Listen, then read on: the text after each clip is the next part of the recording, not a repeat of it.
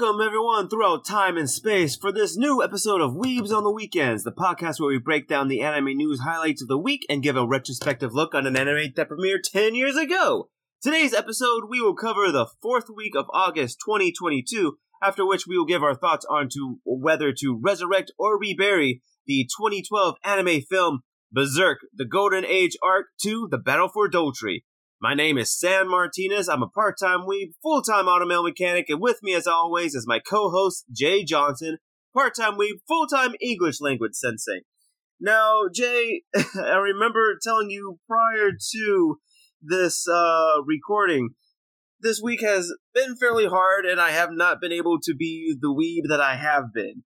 And I know that we wanted to sort of go over a little bit of this current anime season. I just want to apologize to you and to our listeners that I have not been the best weeb that I have been recently. So please forgive me if my answers and my responses are not where they usually are when talking in regards to current anime franchises, because as I've mentioned before, I've been filling up my time with Sandman and highly anime influenced stuff like the TMNT. I finally finished that franchise, and it was quite the wild and pretty ride. And as an old TMNT fan, I'm kind of glad that I gave it a shot and didn't completely disregard it. But yeah, just wanted to preface that before we go into a little bit of the talks that you wanted to go into, because I know that my responses would be not less than desirable, but not where it should be, you know?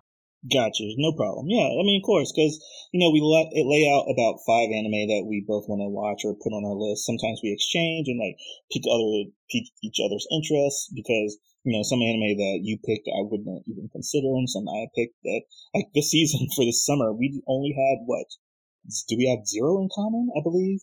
Because, Made in Abyss Season 2 started, and I was already excited for that, but you're new to Made in Abyss, so that you put that on your list. But yeah, there was some anime that completely went over my head because it's oh, okay. No, as you said, looking back at the list, our animes were completely different. So yeah, no, you were right in saying that. Gotcha, yeah. Because, if you look at the seasonal anime, there was, plenty to, catch your interest about the premise and even when the promotional videos drop. But the thing that really sidetracked me, so not that I wasn't very vigilant with my anime watching for the season, but there were so many horny on main anime this season, I could not help myself.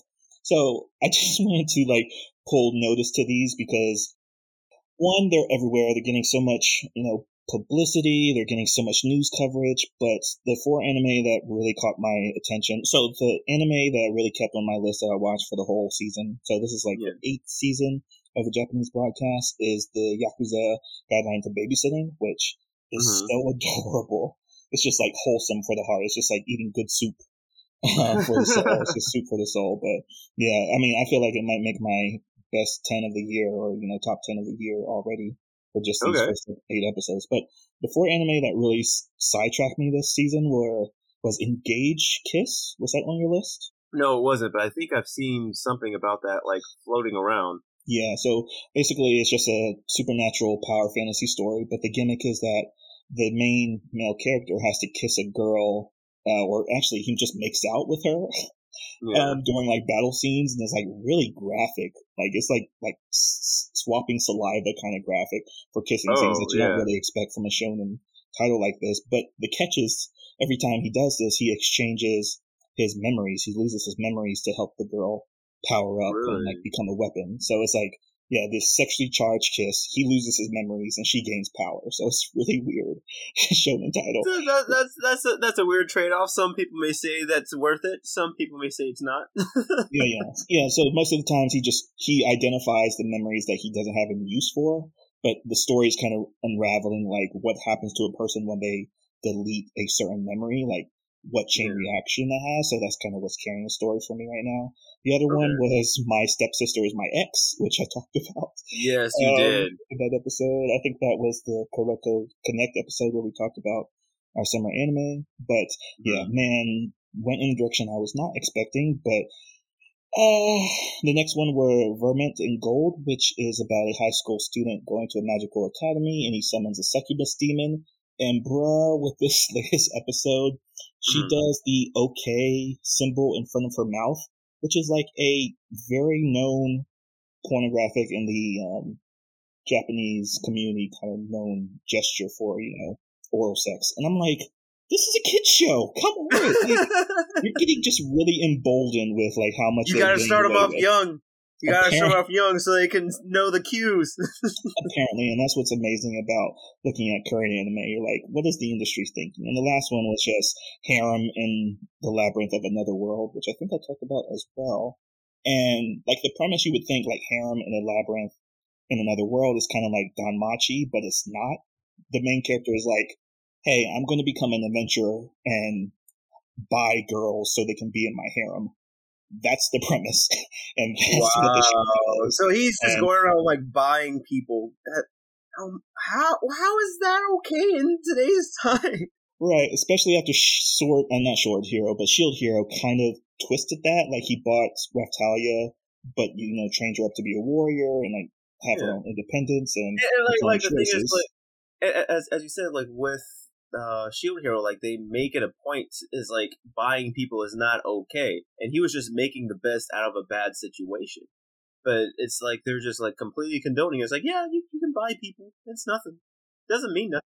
It's like, yeah. So it's like skirting this very fine line of like, oh, he's a good person, so it's fine if he has slaves, kind of logic to it.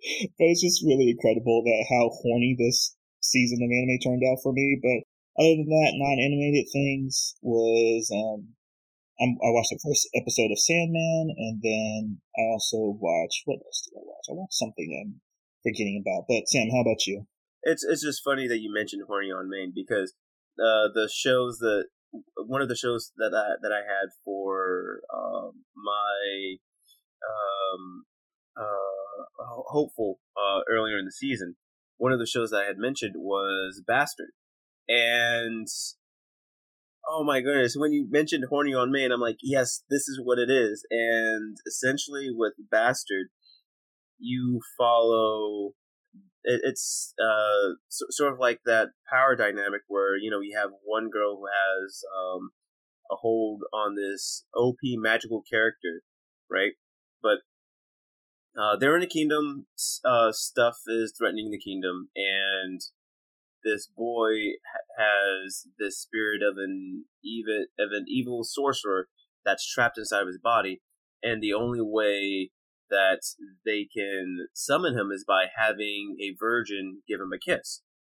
And it's pretty funny because the main chick who's best friends with this guy character, she sort of has this Kagome Inuyasha relationship with him, where he acts like when he's transformed into the sorcerer, he still keeps the memories of the kid that he embodied, so he still has fond feelings of her, and they have this Inuyasha Kagome relationship.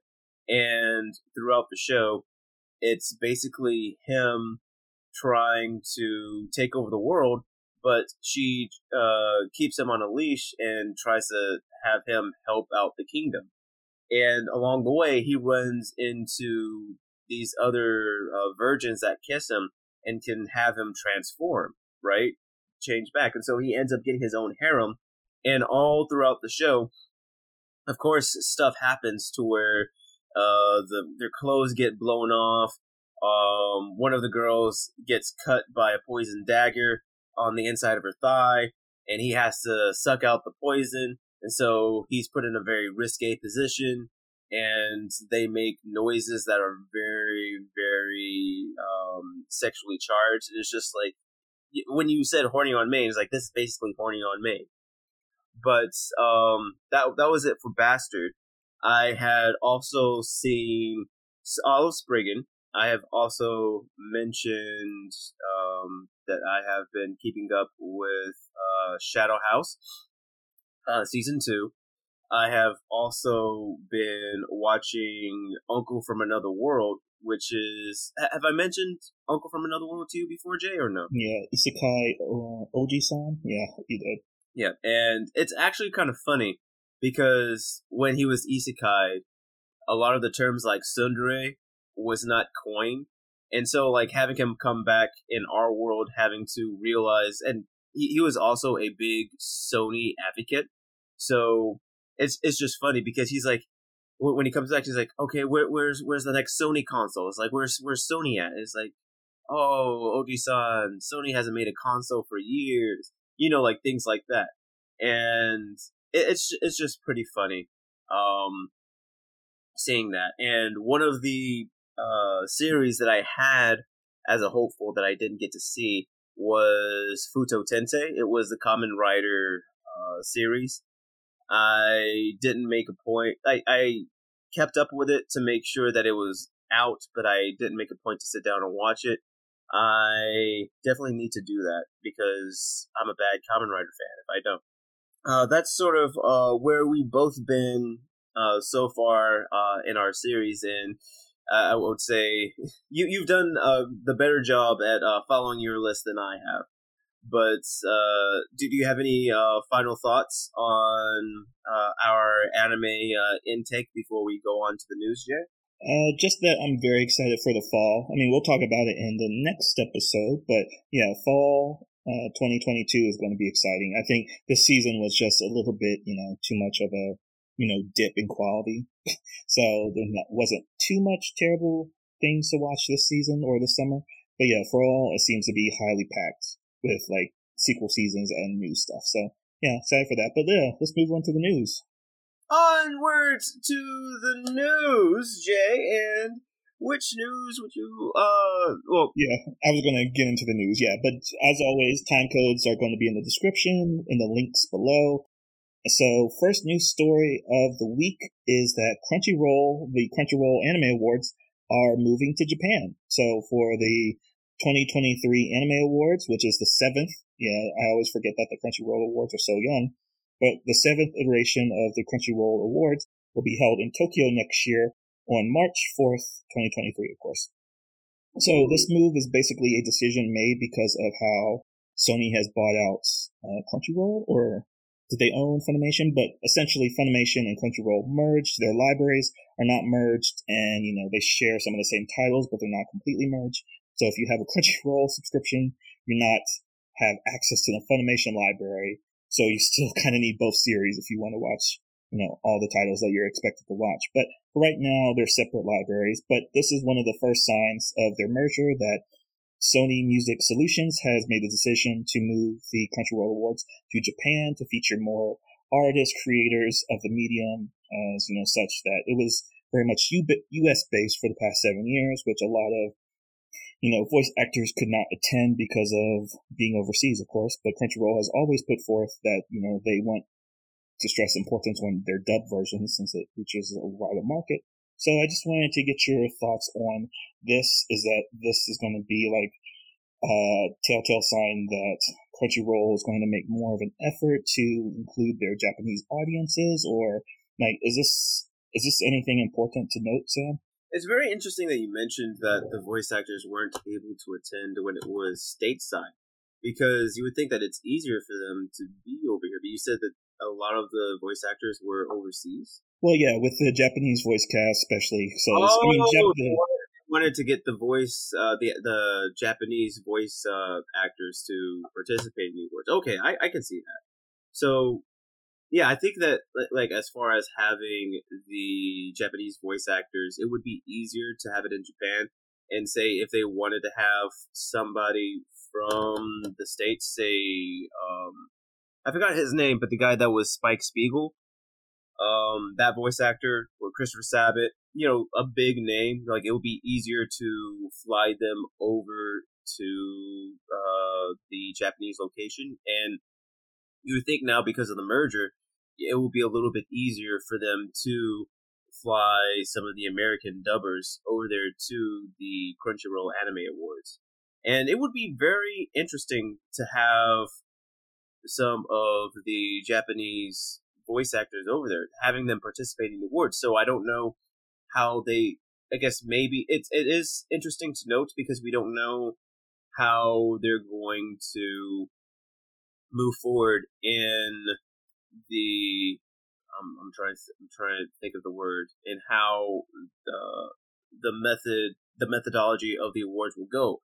Will they do it in Japanese and in English in tandem, or like have like a Japanese version being recorded alongside an English version, or will they mix the two where it's like half of it will be in Japanese, half of it will be in English, like things like that. So it's very interesting to take into consideration in how they're going to move forward with the Crunchyroll Awards. Do you think that this would make them more valid of an award? Oh, interesting. I didn't know. I didn't think about that because a lot of the Tokyo Animation Awards is what standardize excellence in the media. So like we don't really see animes being recognized in the Oscars or even in the Tonys recent or the Emmys that we just talked about that had a nomination for the Cowboy Bebop adaptation as well as Star Wars Vision. So if it switches over, if it changes country, it might have some extra prestige to the event, having maybe more animators present, and as well as presenting like bilingual, I guess essentially having it in Japanese and then dubbing it in English later on, or however that might be simulcast. That's very interesting that the conduct of the ceremony will change as well. Okay, cool. I see that. Yeah, it's no. Like I've honestly I haven't really seen the Crunchyrolls being played out as it happens. I've only really seen the results afterwards, but from what I have seen, it seems like it is more of a laid back thing. But since they're going to Japan because anime is taken more seriously, as you said, like it would force them to be more prestigious about it. And have you seen the awards as they've unfolded, Jay, or is your experience similar to mine? It's always been post the ceremonies or during the award ceremony. It's very much like the Oscars, but I think that's just a change of times that you have to make the award ceremonies more engaging and more attractive and shorter as well. Because like Crunchyroll has always functioned in the same way as the video game awards have functioned in the United States. That it's kind of like just for celebrities to show up and not really open to the public. It feels very isolating. So if it goes to Japan, like that kind of matches the prestige that Crunchyroll has kind of always upheld. So I'm gonna think the biggest change is going to be probably the categories next year, since there's going to be like more industry types. They're going to be able to have a more active body or a body that's more familiar with the industry than like a lot of news journalists and American vloggers that have opinions on anime. So they might just change up the judging body as well. So there's a lot of changes with this news now that I'm talking about it. The judging body. Yeah, no, the judging body is definitely going to be different. I think if they hadn't had more Japanese judges, they're definitely going to have to change that. And I'm excited now because now I feel like it won't be a popularity contest anymore. Less of a popularity contest, which has been the biggest criticism of the Crunchyroll Awards. All right, cool. So we'll follow out the story because we'll come back with our own nominations and talk about what we think should the Crunchyrolls recognize. But all right, for right now, let's move on to the second news story, which is kind of related to the first, but Japan has further eased their travel restrictions. So this news is basically a projection that this month that they're going to have a increased or technically a decrease in the limits of how many people can enter the country. Right now it's set at 20,000 per day, which the proposed suggestion is to bump it up to 50,000 a day, as well as to cancel the requirement of having a group that you have to go with. So now you can individually travel to Japan as long as your itinerary is supervised by a travel agency. So that's for this month. And then the following proposal for further easing is that you'll no longer need to have a negative testing as long as you have a 3-shot vaccination. So we've talked about going to Japan for the past, we talked about it mainly before everything happened, but this is definitely signs that Japan is going to fully open by next year. It's kind of been marching towards that since March, where they opened up the country back to students and to business travelers. In April, they extended or decreased the entry level, and then in June, they went it to the guided tours requirement. So there were a lot of projections that Japan might be closed for 5 years, but we're just under 3 years. So I'm very happy that Japan's finally opening up. I am excited because you and I, we both had planned to go to Japan during the pandemic, or at least had I had purchased tickets during the pandemic, hoping that it would be done by now. But by the time that I had to, by the time I realized that the pandemic was still going on, my passport expired. But no longer. I have now renewed my passport. I have waited the forever and a half to get my passport back again, and I have it in hand.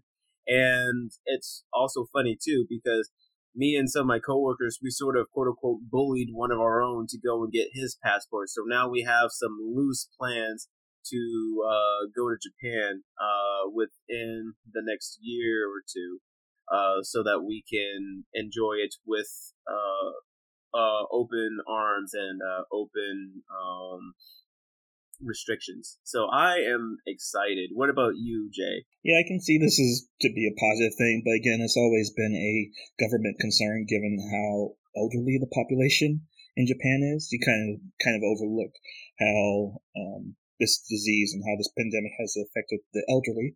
So, it was good reason that they're finally easing the restrictions now. But, it hasn't been really recorded really on a financial or economical impact what has the lack of tourism done to Japan, even though tourism is a big part of Japan's economy. It's more domestic tourism than foreign tourism. So I'm not surprised. It's just a good story to hear, and especially with the Crunchyrolls moving to Japan as well as the World Expo coming to Japan in 2025. Okay, good. Yeah, so it's good. Now that Japan's open, we'll be able to participate in more Japanese things. But on to the next news story. This is the kind of a big drop, or a big drop of news, is that the CEO of MAPPA said that he wants to publish, or at least put into production, all of the works of Tasuki Fujimoto, who is the mangaka of Chainsaw Man. So MAPPA is currently working on Chainsaw Man, and the second arc of the manga did start back in July, I believe. Yeah, the second arc.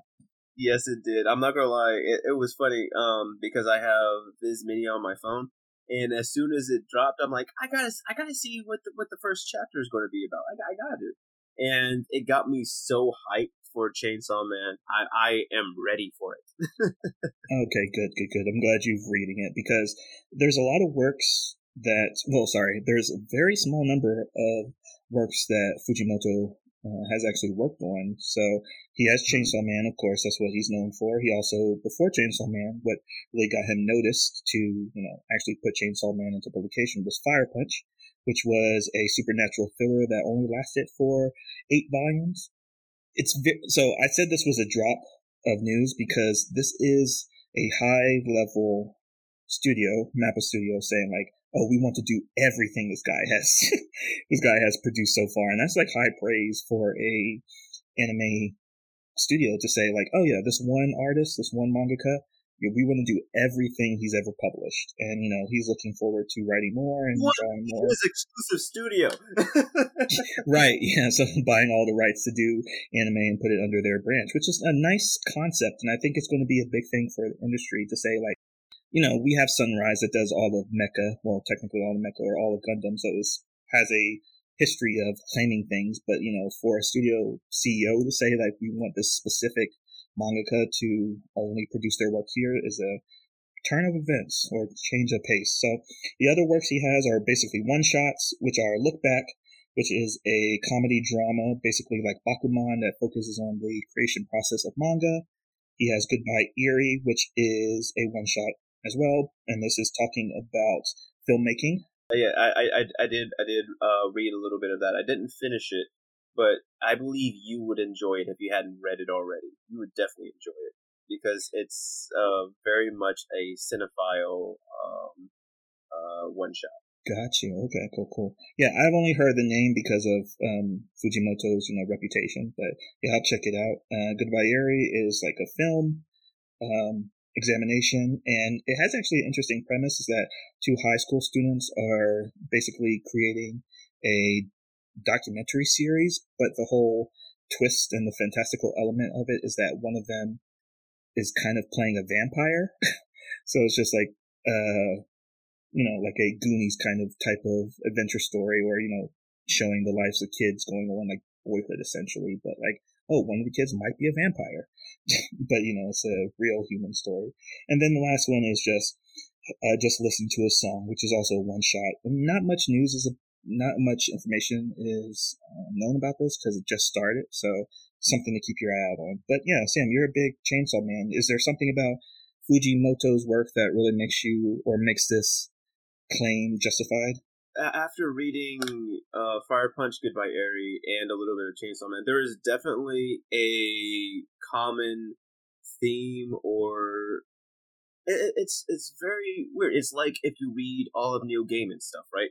There's just something about the way that Neil Gaiman presents a story that makes you keep wanting to read more.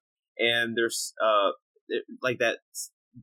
It's very hard for me to describe because you can see that same through line in a lot of Fujimoto's work, where like it has like they play around with some of the similar themes. So like for instance in Goodbye Eri,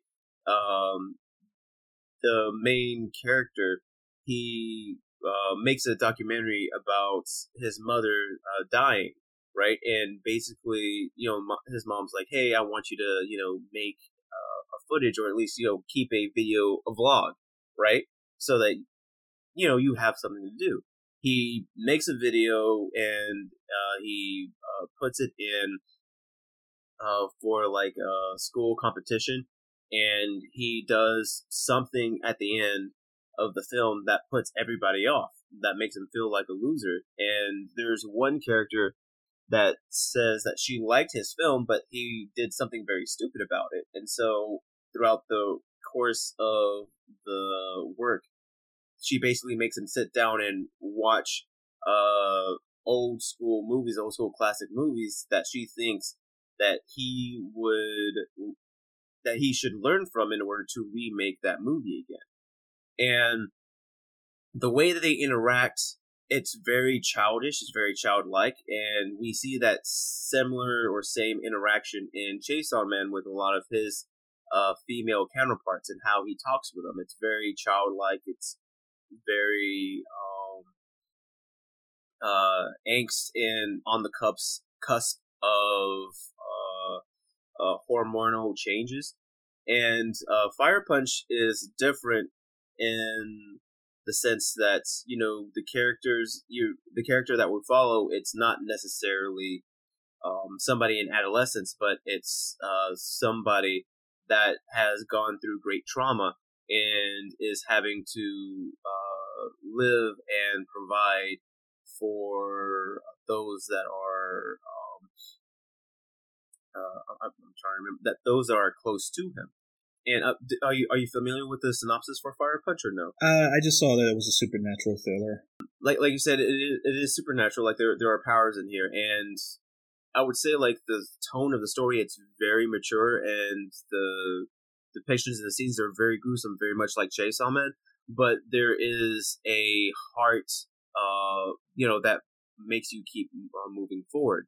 And I don't want to give too much away because he does something that's very, very that's very, very shocking. But like for the character situation and what they're living through, it's very understandable why they're going through that. And we're basically following like this tale of revenge. So I would say that he takes the concept of Amaretsu, basically like the fire that never dies, along with somebody's powers of regeneration, and does something that's very, very interesting that we haven't seen before. And the way that it's framed in a mature story on people who were like down on their luck and who didn't have who were in poverty, and basically having to seek validation or basically like that tale of revenge in making sure that those who put them in that situation or who had hurt their loved ones, pay or see justice. It's done very, very well. So I'm excited that Mappa made the claim that they made, and when they make Fire Punch, just know that it is going to be just as pretty as Chainsaw Man and Jujutsu Kaisen, and it's definitely, I'm glad that Mappa would be the studio to animate it as well. Oh, that's good to hear, because 8 volumes is enough for a 12-episode season, and then Look Back and Goodbye Eri have the kind of vibes of a film, so potentially we'll have 2 films for Mappa and another season, or a season for Fire Punch. So I was very excited to see if any of this comes true, but, it's just a statement to, look forward to. So, our last news story, which I don't want to say is cringe, but I do want to talk about it just a little bit, because it is that the Fortnite crossover event with Dragon Ball Z has launched with costumes and items and in-game quests and features. So this is the second iteration of their Fortnite X anime collaborations. The first was with Naruto back in November. Yeah, the original setup was in November, and then it had an update in June. So we're coming on Dragon Ball as its August release. So this is a series of paid costumes which go with Goku, Vegeta, Bulma, and Beerus, the God of Destruction. In game, you can use the Kamehameha, and as well as fly on the Nimbus Cloud. And the in-game features, which is very interesting, is that you can go in-game on Fortnite and watch episodes of Dragon Ball Z Super. So really, yeah, it's very interesting that they did that. Okay. So the only thing I wanted to ask from you, Sam, is that I know you don't play Fortnite, but if you had a choice between One Piece and Bleach being the next iteration, which one would you choose, and what anime would you be kind of interested in seeing in Fortnite? I would want Bleach just because the 1,000-Year War arc is coming up, so that would definitely hype up Bleach, and the amount of action that you do in that I have seen in Fortnite with the Kamehamehas and I think Gallic guns as well. Like it's basically like in the Budokai and Tenkaichi games where if the beams clash, like you have to do something in order for your beam to overtake the others. So like that was interesting. One Piece, it's good. I feel like they can hold on to One Piece later on. I feel like if they wanted to capitalize, the fact that Bleach is coming back out, hype it back up again, it would be Bleach that they should go with next, and they can use One Piece for another special another time. But as far as wanting, I want to say Bleach, but I kind of want One Piece just because it seems like nobody over here in the West knows about One Piece, so I would want them to do One Piece, but I'm going to go with Bleach. And it's just funny that Fortnite has sort of become this parody of a game. It's not even like the unique shooter that it once was. They don't have building anymore, and now, you can essentially just play as different anime characters with different powers in the game. And it seems like it's just funny. It's like they're just like throwing anything in Fortnite now, and just oh, this is still Fortnite. It's like, but this was nothing like what Fortnite was. So I don't know. I just find it funny, and it's a lot different. What about you, Jay? Like, which out of the 2 anime that you've suggested, which anime would you choose that Fortnite would cross over with next? Right, because it seems to be like this confluence of, maybe that's not the right word, but there's just this weird bubble of anime going on right now. So I'm assuming the marketing decision of why Dragon Ball Z is now is because next year they're celebrating the 10-year anniversary of Battle of Gods, which introduced Beerus into the canon. So I think that's kind of why he's a playable character. I don't know why Bulma is there. I thought Android 21 might be a better choice if they just wanted like a female strong character, because the design for Android 21 is outstanding. But yeah, Bulma doesn't really match up to a god of destruction in Goku and Vegeta, so it's very odd. Of the choice, because like again, Bleach is about to have its new season premiere this year, and then One Piece just had Red for its anime film, but also wrapped up the Wano arc. But I would guess next year they would probably do Bleach, given that the season will have dropped or will have concluded, or the first half would have concluded by then, by the next installment for the update.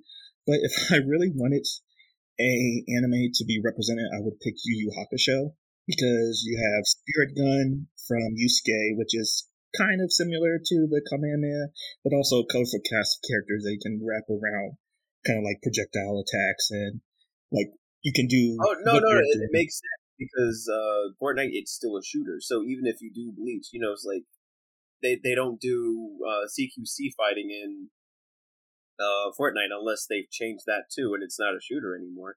I have no idea. But the reason I really picked it is because right now with the Dragon Ball Z update, they're doing the Tournament of Power. In Yu Yu Hakusho, they had the Dark Tournament, I believe that's what it was called.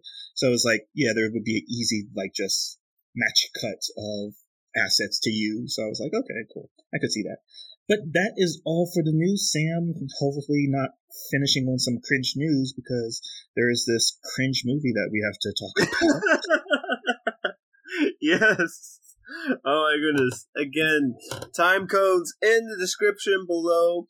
And for those of us, for our dear listeners who are only following us on YouTube, please check out our full episode if you want to get the full experience, because we had definitely talked about some interesting news in what Japan is doing moving forward, and maybe something that's quote-unquote cringe, that made us cringe or that will make you cringe. That's for you to decide. So, onwards to our choice of anime for the day. We will be talking about Berserk, the Golden Age Arc 2, the Battle for Dotri movie. And Jay, as you had mentioned a little bit earlier, this movie was a little cringe for you. Would you like to explain why, or would you want me to go over the synopsis first? Just a little entry before the synopsis is that this is a follow-up episode to the episode we did with our guest, Gerard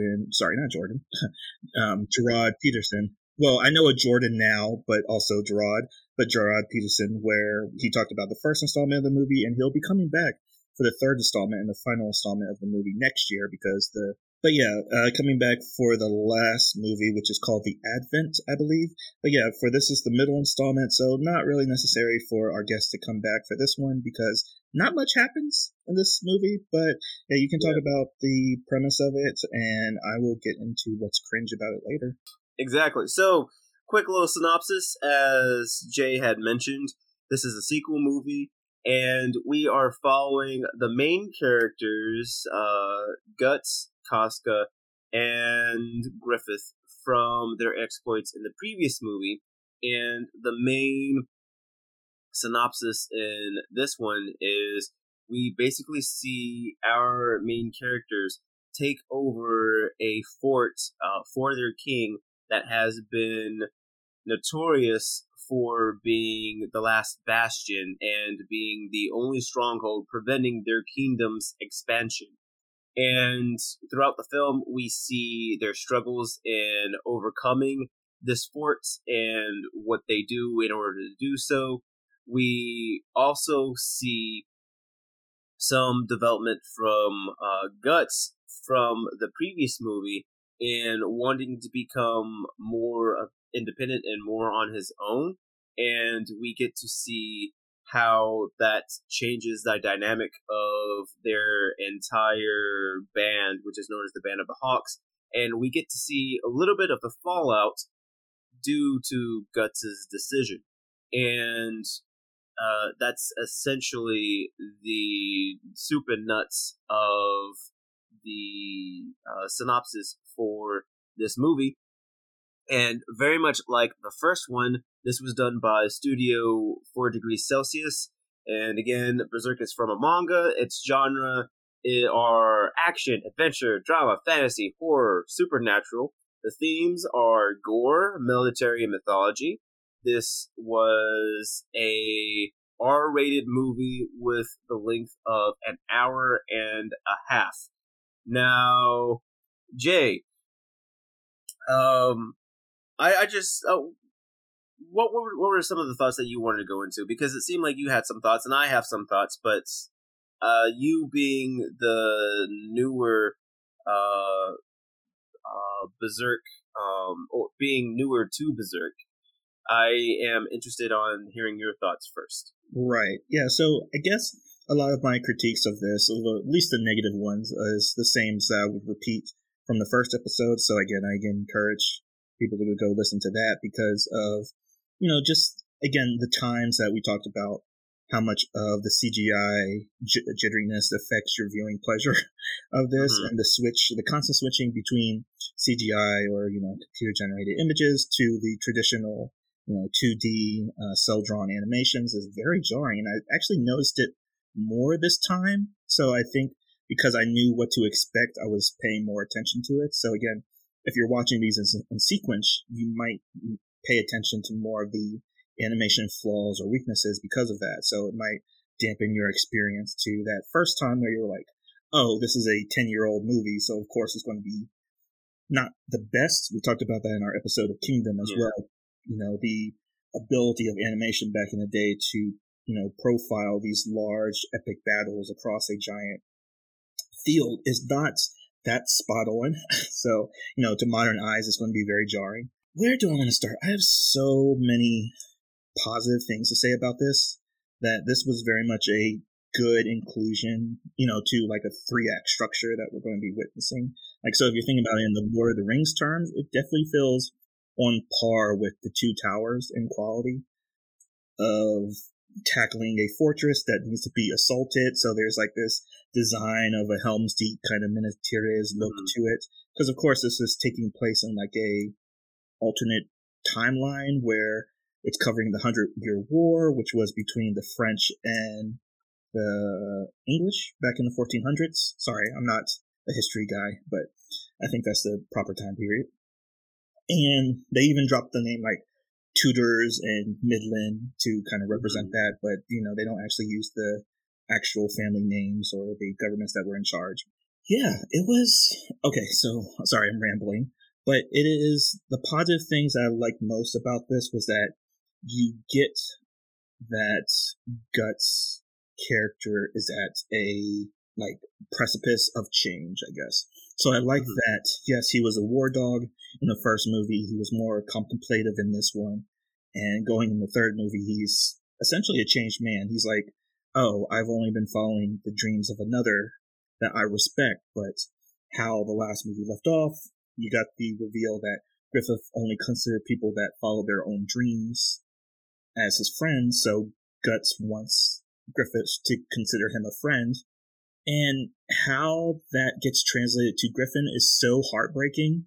I was really feeling bad at the end of this movie. So I got caught up in a lot of the characterization of the characters versus how I was talking very terribly about Casca's character last movie. So do you think that your view of Casca, has it gotten any better, or is it more or less the same? It's pretty much the same. Again, I talked in length about it last time, but they did not give any time to her at all. And what they did show of her repeated the same mistakes as they did with the last movie, and even to an extreme degree in like the first couple of scenes of this movie.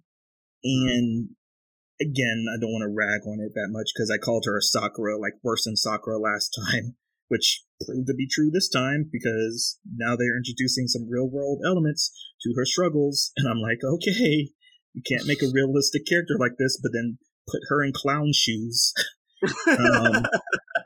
So again, it's really rough writing for one character and then like excellent writing for the other two characters. So again, just repeating something. I don't want to repeat what I said last time. Oh, no. I would say I agree with you, but I feel like with this movie, in my opinion, I felt like it dragged on a bit. that it didn't need to be as long as it was.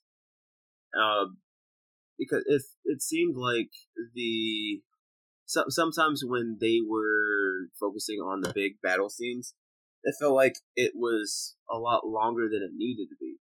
And I guess mainly because like I sort of know the end. Like if you are that I would say that would sort of be like a negative of the series. Like if you know like how it's going to end, then you sort of can understand like the outcomes of skirmishes like these. Whereas if you're following this as it's coming out, you don't necessarily know what's going to happen.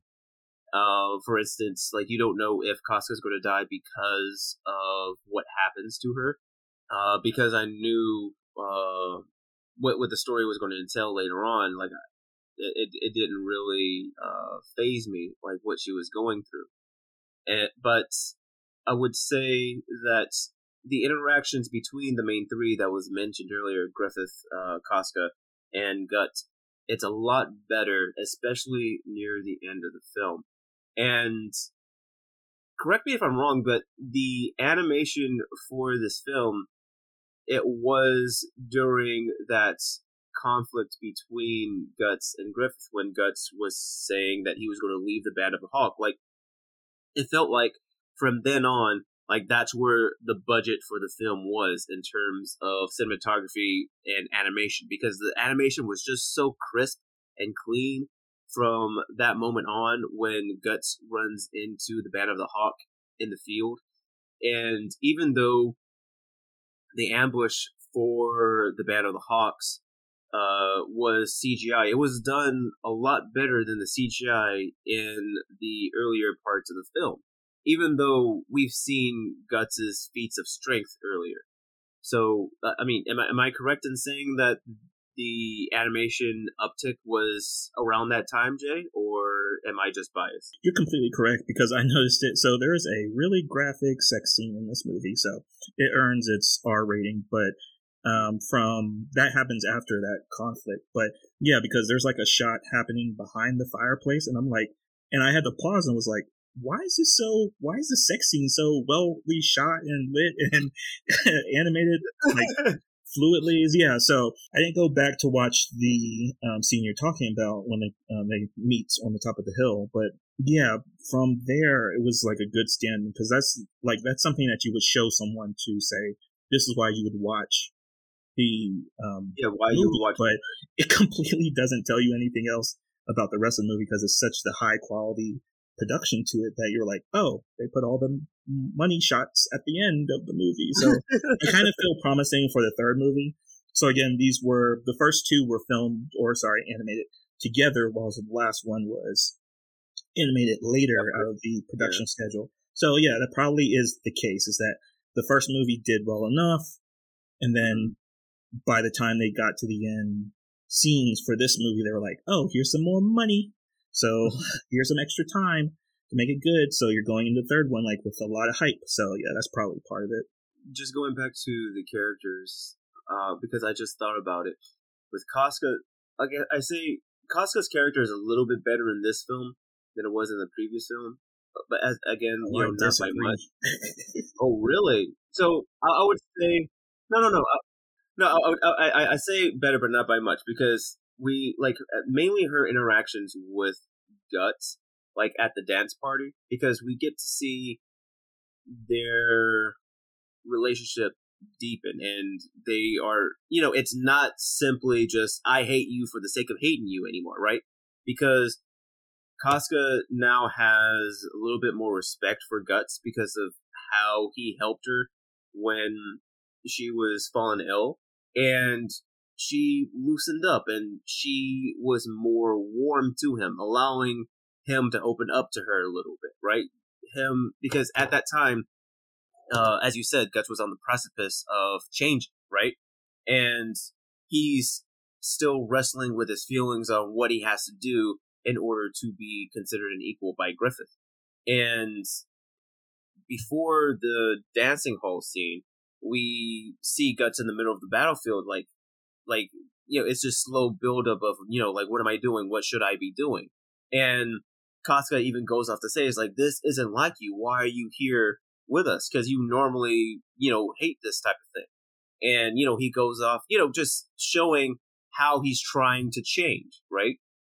And so I feel like that instance, it's a step in the right direction for Casca's character, but it's not very consistent, right? It's, again, like, it's sort of when I start to like Casca's character in the film is when she starts interacting with Guts and Griffith, because I would say even when the showdown between Guts and Griffith, that's when Casca's character becomes good.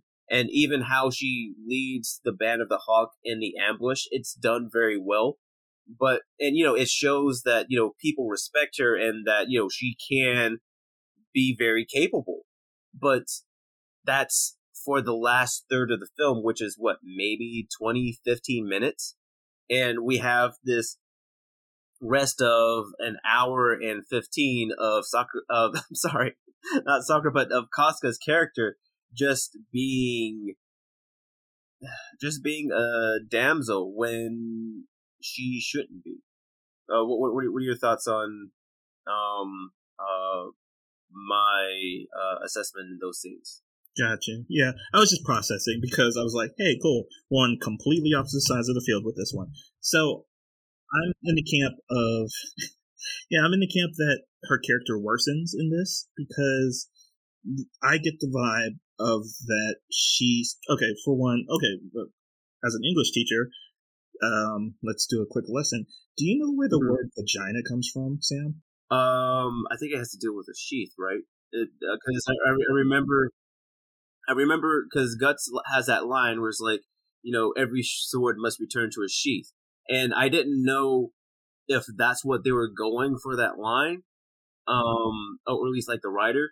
But I felt like Guts was just trying to talk to her as best as he can because he's a warrior. Like that's all he knows. Like every sword needs to go back to its master. Right, because that would be like the more proper way to express that idea if that's what he was trying to convey. But in this, I'm like wrestling on this edge of they keep presenting characters against Casca. So her main adversary in this is General Idon. He basically wields a giant trident, and he comes up. Oh, you mean Dr. Robotnik? Sorry, in the English dub, it's Dr. Robotnik's voice, or Eggman. I put him down as Armstrong in my notes. Okay. So he's a general of the opposing army, and his whole premise is like, like his first introduction with her. Like, what's a woman commander doing here? Are you just did you only get to your position by sleeping with Griffith? And I will offer you the same position in my army. You can sleep with all my men all you want. You'll have like all these freedoms as long as you sleep with people. So that's kind of her guy a-hole stuff. Yeah, in the military sense. And Guts rides that line as well because, sure, he respects Casca's way of Griffith vouching for her, but he never really acknowledged her as a opponent to him, which kind of sucks because of how they present her in the first movie. So in this movie, they're like, now she's falling in love with Guts. Or at least becoming more amenable to him. And I'm like, that's not the direction you should be going as a strong character. It's like they make so many points of like showing her past of being sexually assaulted and being saved by Griffith and getting her life purpose, and like how that whole worship thing that we talked about in the first episode kind of came about. So there's a lot of fleshing out of her character again, but it's like flushing her character down the toilet as well, in my opinion, because she's going against all these opponents in the story that say like she can't do this because she's a woman, you can't do this is your place as a woman, and then she ends up killing them, or at least the general. But it's like not done in a very satisfying way. So it's not like overpowering, it's not through tactics or intelligence, it just happens for that story beat to feel like it happens. So maybe I'm just feeling overly not satisfied with how they presented her character. Like she talks about like when she does go to the ballroom and dance with Guts, she's like, do I look pretty? Does this suit me? And he says like, you're lovely. And she like blushes, and like Guts tell him, okay, if you had courage, like if you are aspiring to be in my position next to Griffith's side, go dance with him. And she's like, nah, I'm too scared by the end. So it's like, I don't know where her character is going. So in the flashes for the next movie, we see that Guts and Casca have sex. So I'm assuming something happens in the next movie that makes them a lot closer. So I'll see how her character development flushes out fully. But for right now, I'm like going to the third movie like, wow, you became a worse Sakura than you were in the last time you were Sakura. Okay, cool.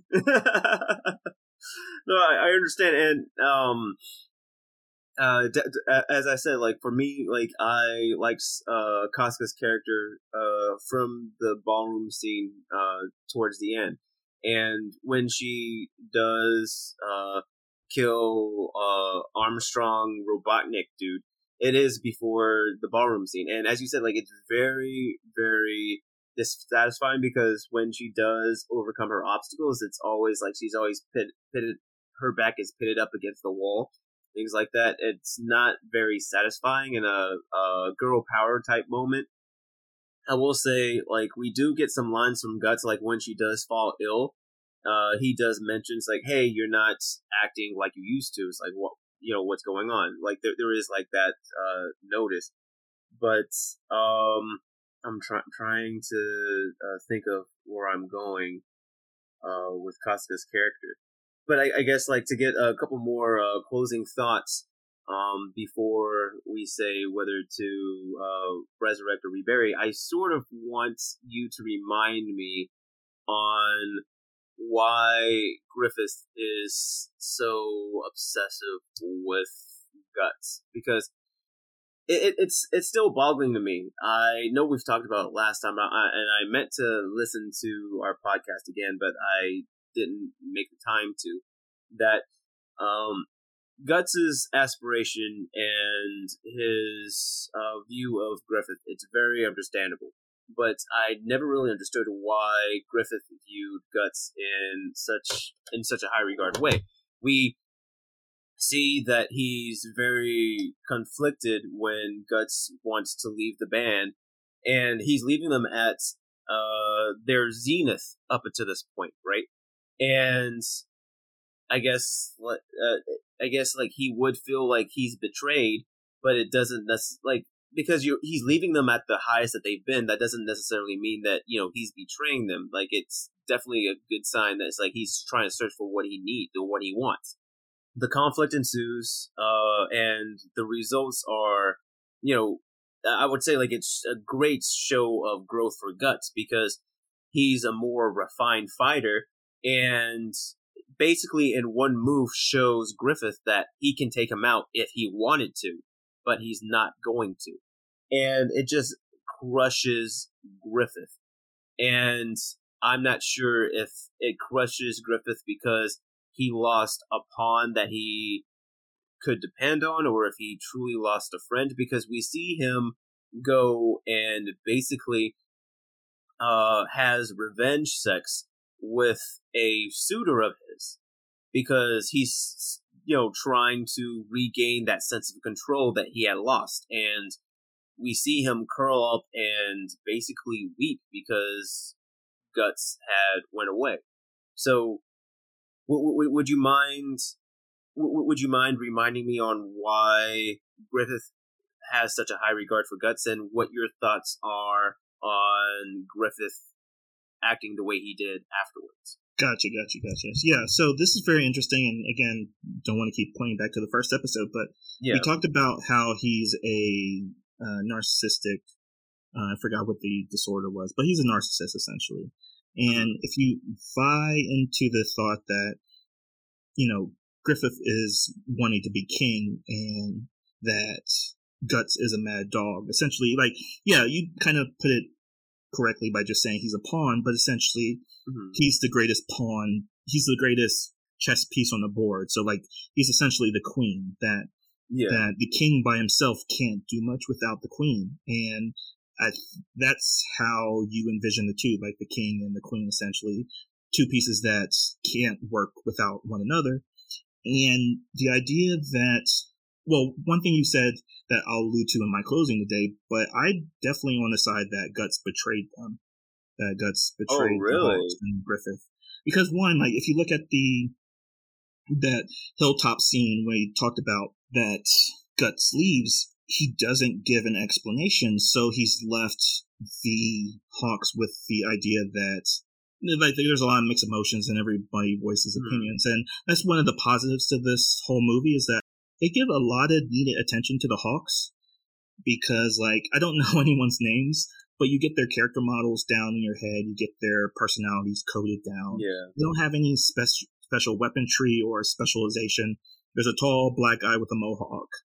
There's a short young commander. There's a snarky, sleazy guy that's a lady chaser, and then a noble. A slightly older young guy. yeah. A noble bowl cut kind of guy. Yeah. So yeah, it's like you get all their faces kind of memorized in this movie because a lot of the times there's a lot of close-ups to their actions.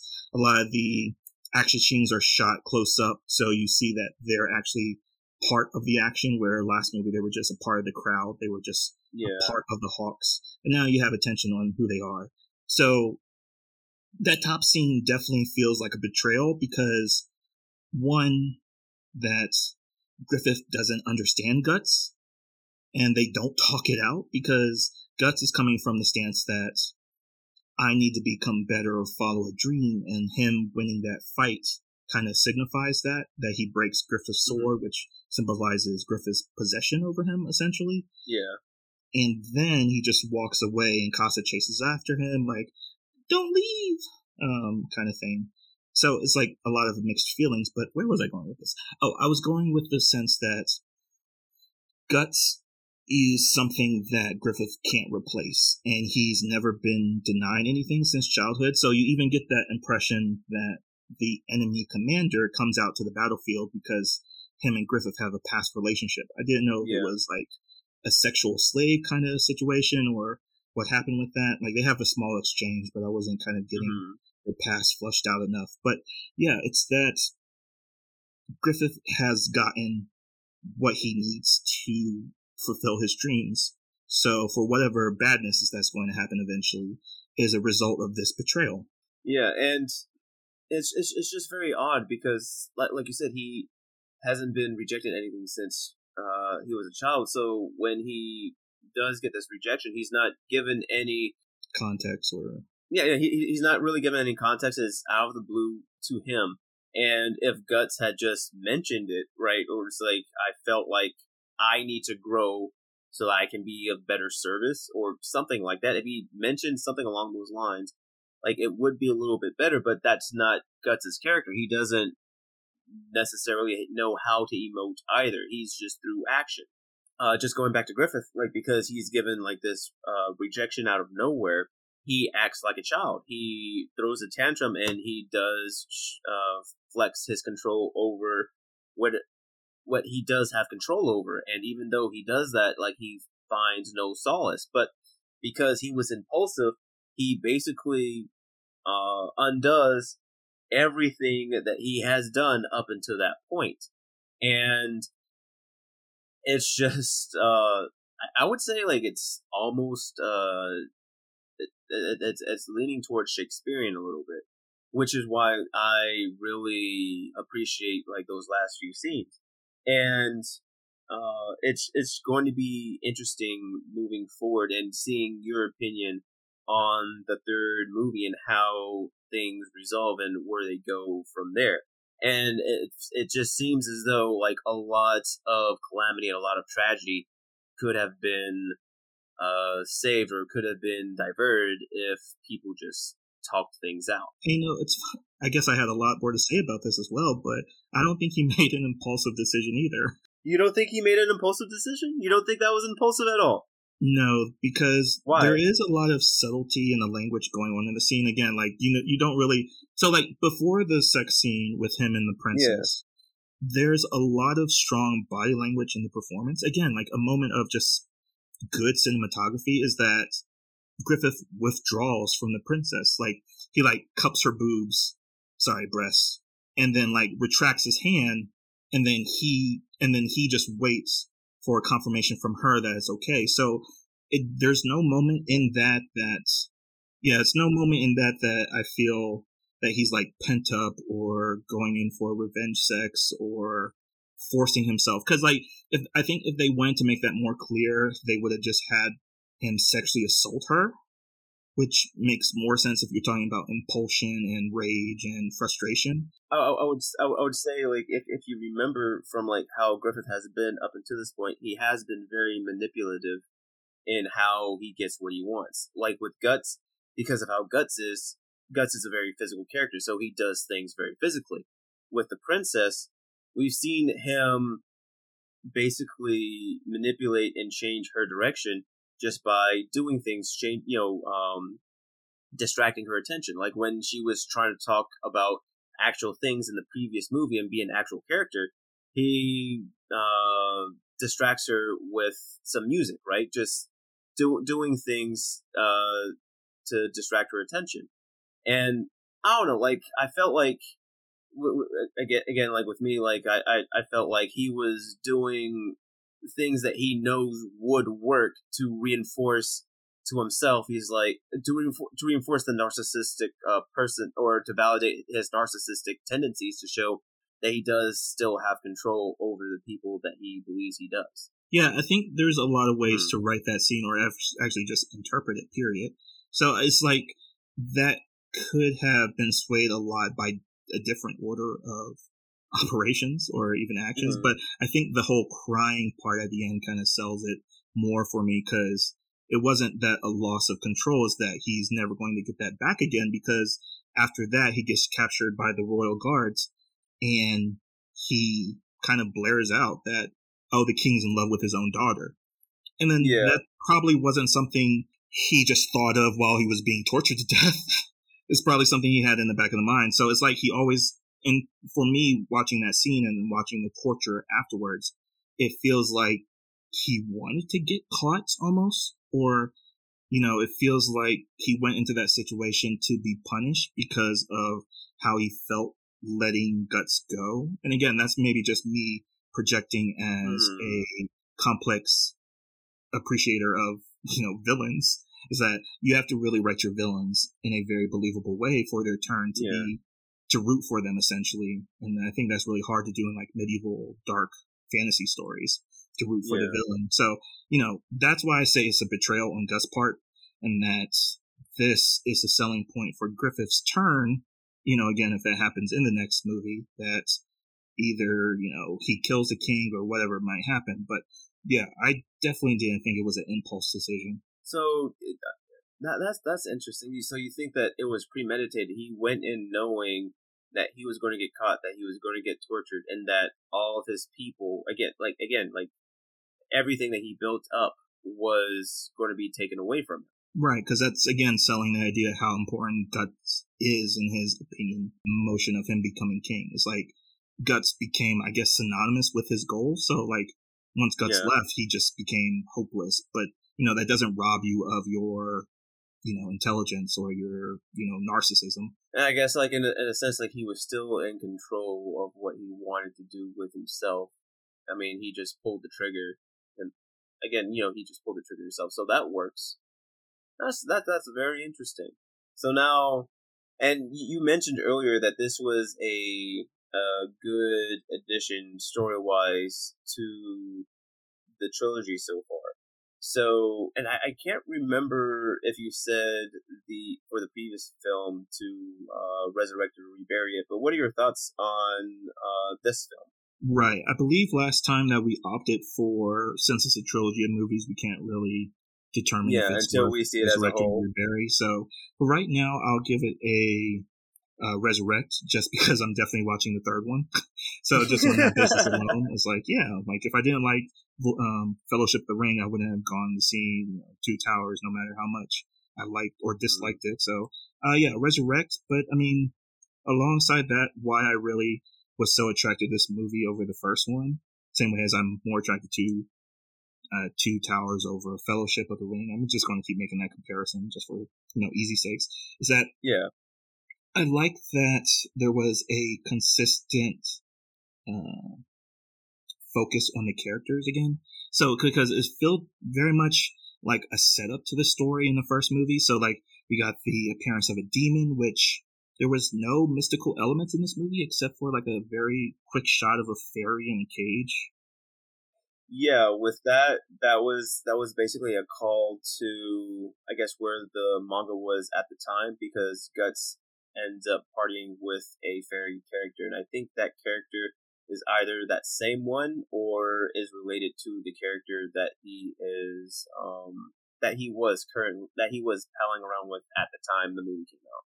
The strengths of this is that like they focus a little bit more on the characters and their not change over time, but like the setup to what's going to happen, which again, like Gerard very poignantly said that there's a lot of stuff that happens in the third movie, a lot of bad stuff that happens in the third movie. So assuming that we get attached to the characters in this one, because there's going to be a lot of bad stuff that happens in the next one. So it very much settled in my mind that this served a better purpose than the setup of the story, like any story does. But I kind of like the piqued interest, the romantic interest between Guts and Casca for this one, even though I said it does flush her character down the toilet a little bit. It does set up like to a potential, I guess, wellspring of her character in the potential next movie. So we'll see. But yeah, Resurrect for me for this second installment. So I would say I would agree with you, and that I would resurrect it as well. I am a little hesitant to say, because a lot of the reasons why I like this movie and why you like the movie too is the characterization that they have in the characters. But as I said before, they don't really do that until the last third of the movie. But it does it well enough, and I am interested to remember why the third one was so good, and hopefully after watching the third one, it would make me review the second one in a better light. And I'm also very interested to hear your reactions on the third one as well. So for now, it's a resurrection from the both of us. And Jay, before we go on to close up, did you have any other thoughts or anything in regards to both of us resurrecting it, or anything else that we might have missed that you wanted to mention? No, just the kind of ploy. Well, I guess one thing is that the ploy to get the castle or to penetrate the fortress was just to have all the enemies empty the fortress, which I don't think is ever something that a military organization that's been standing for more than 100 years would do. So it's like, it was kind of hard to believe that that's what, the writers came up with, or I don't even know if that's from the original manga from Kentaro, but it just seemed like a very contrived way to breach Helm's Deep when, like, in the Lord of the Rings movie, they used a giant explosive. So it was like, I didn't know what I was expecting, but I was kind of expecting some military brilliance of, like, going over the cliff face, which there is a cliff that's over the fortress, and I thought they were going to, like, rain bombs or something over it, but, I was trying to problem solve before they actually did it, but I was like very underwhelmed that that's how they won the day, essentially. You're like, oh, come on, Griffith. You've done better. I've seen you. You can do better than this. Other than that, no. Okay.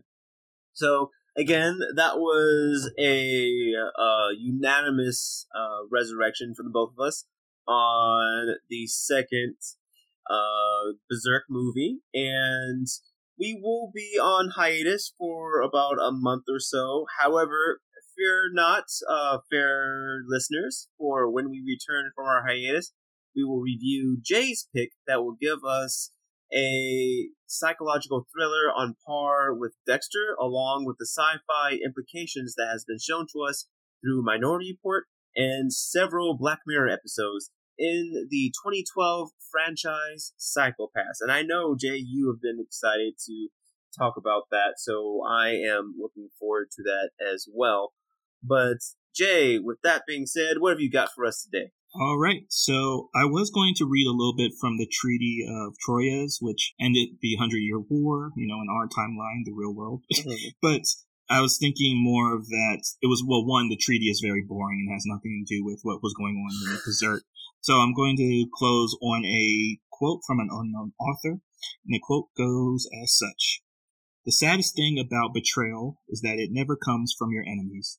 It comes from those you trust the most.